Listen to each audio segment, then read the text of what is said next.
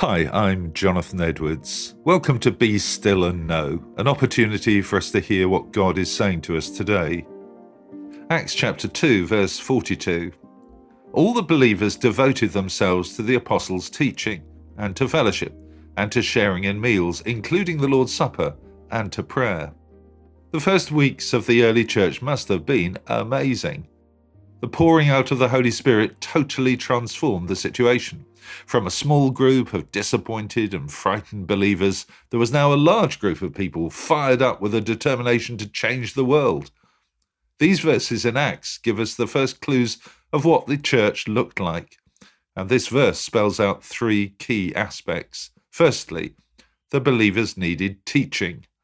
The Christians in Jerusalem were probably all from a Jewish background, and so they needed to be shown how Jesus was the fulfilment of their scriptures.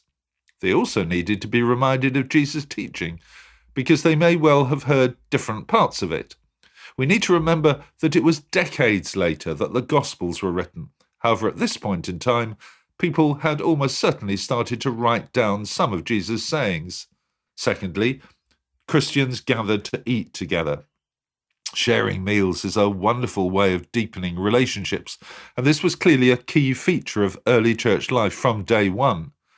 At some of these meals, they specifically met to remember the death of Jesus in the way that Jesus had commanded at the Last Supper. Christianity is never just a set of doctrines and beliefs. It's a way of life, lived in community. These first Christians were quite clear about that. Thirdly, the believers met together to pray. They knew that they had an enormous challenge in front of them, and although their numbers were growing, they lived in a society which was fundamentally opposed to their beliefs. They needed God's continual strength and inspiration for the road ahead. Times have changed, and Christianity is no longer brand new, but our needs are just the same as those first believers.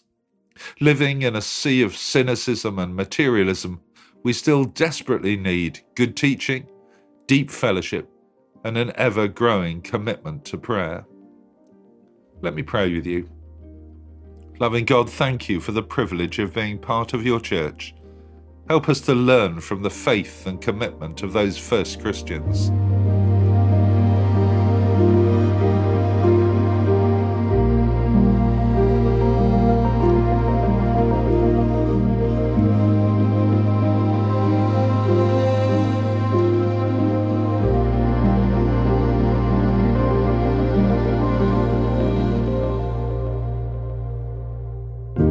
Amen. Well, thank you for listening. I encourage you to join me every day for Be Still and Know here on Premier.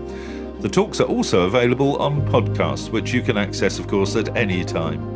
And if you'd like to receive a free copy of our magazine, Voice of Hope, which contains all of these devotionals and much else besides, please visit premier.org.uk/Voice of Hope. God bless you. I hope you have a great day.